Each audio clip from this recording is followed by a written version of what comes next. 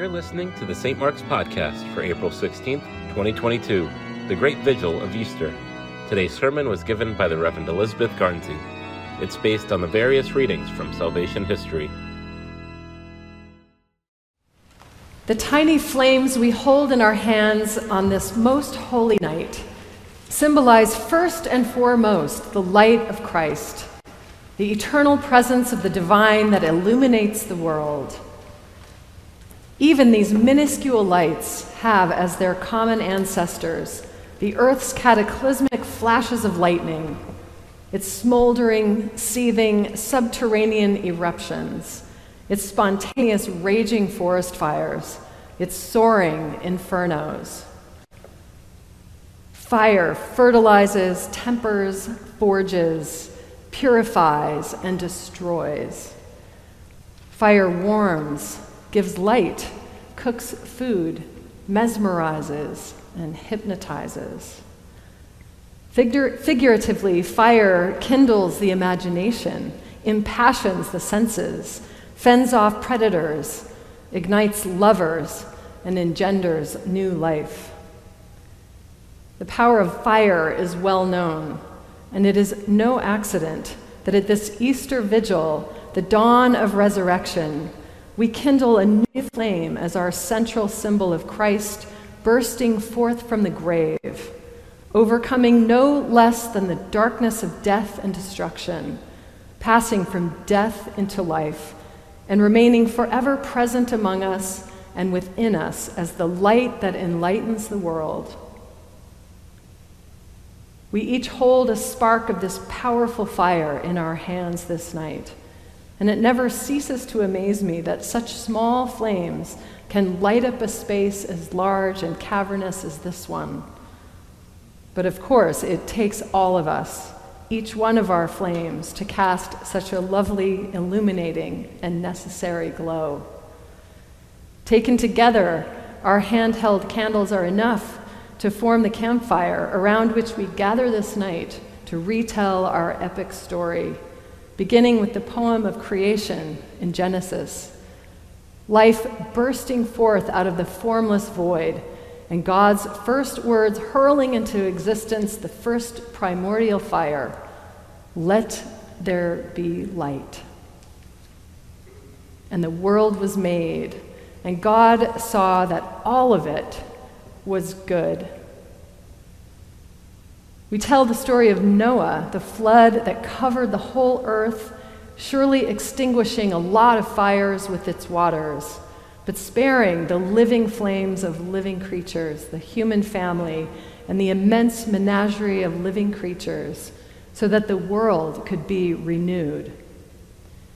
We recount the drama of the Exodus when the Israelites are delivered from slavery in Egypt, and God leads the way as a cloud by day and a pillar of fire by night, and the people were restored. We are reminded of the divine spark within ourselves, the light of wisdom, and the prophet Ezekiel's vision of God giving humankind new hearts of flesh to replace our hearts of stone. The heart that is the archetypal repository of the flame of God. Running throughout our grand narrative of salvation history is all of the creative, destructive, enlightening, and purifying power symbolized by fire. One story after another, we see how resurrection is possible.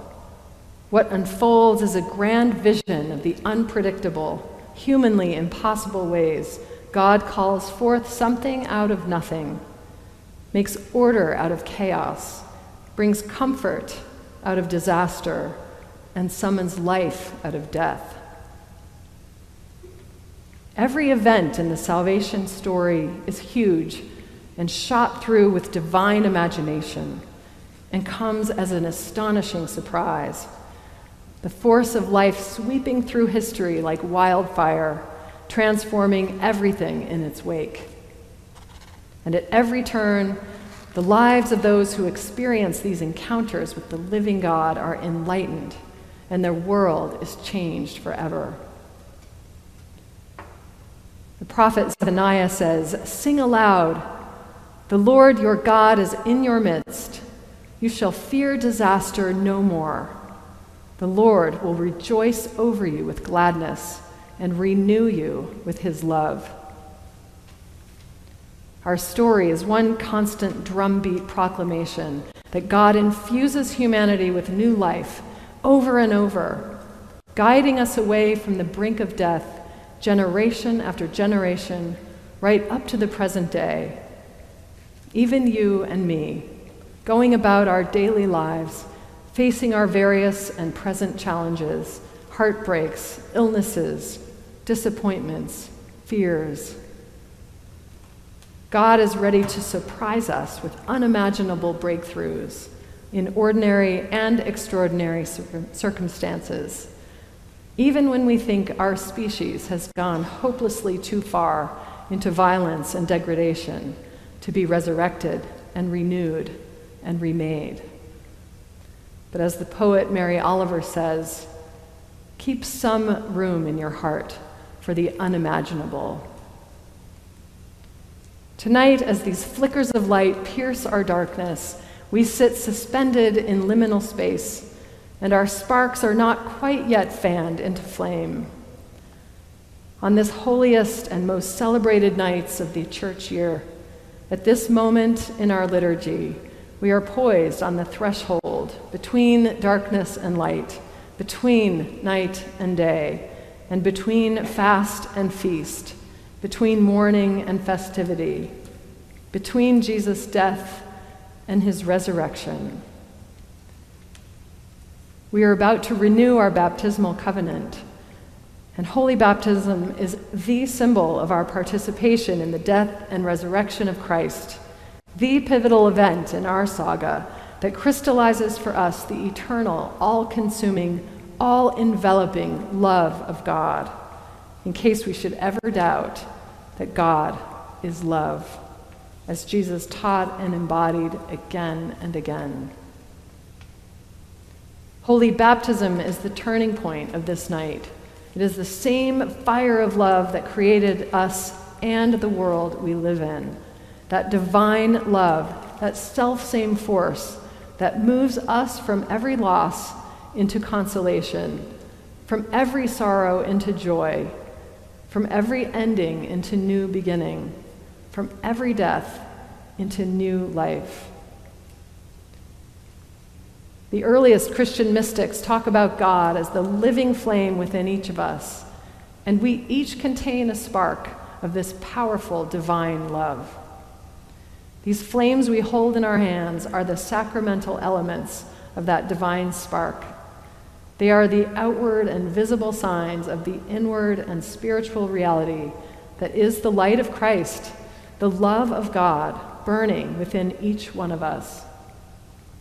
We have only to keep some room in our hearts for this unimaginable reality.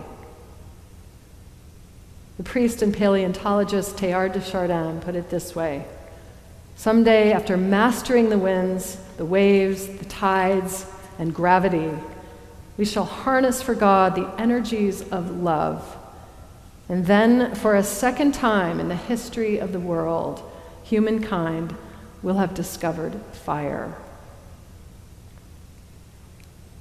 As we renew our baptismal covenant this evening, be mindful that the light of Christ flickers within you, waiting to ignite your soul. As the light of Easter dawns for us, may the wind kick up and set our flickering hearts on fire with the love of God who remakes, renews, and resurrects the world.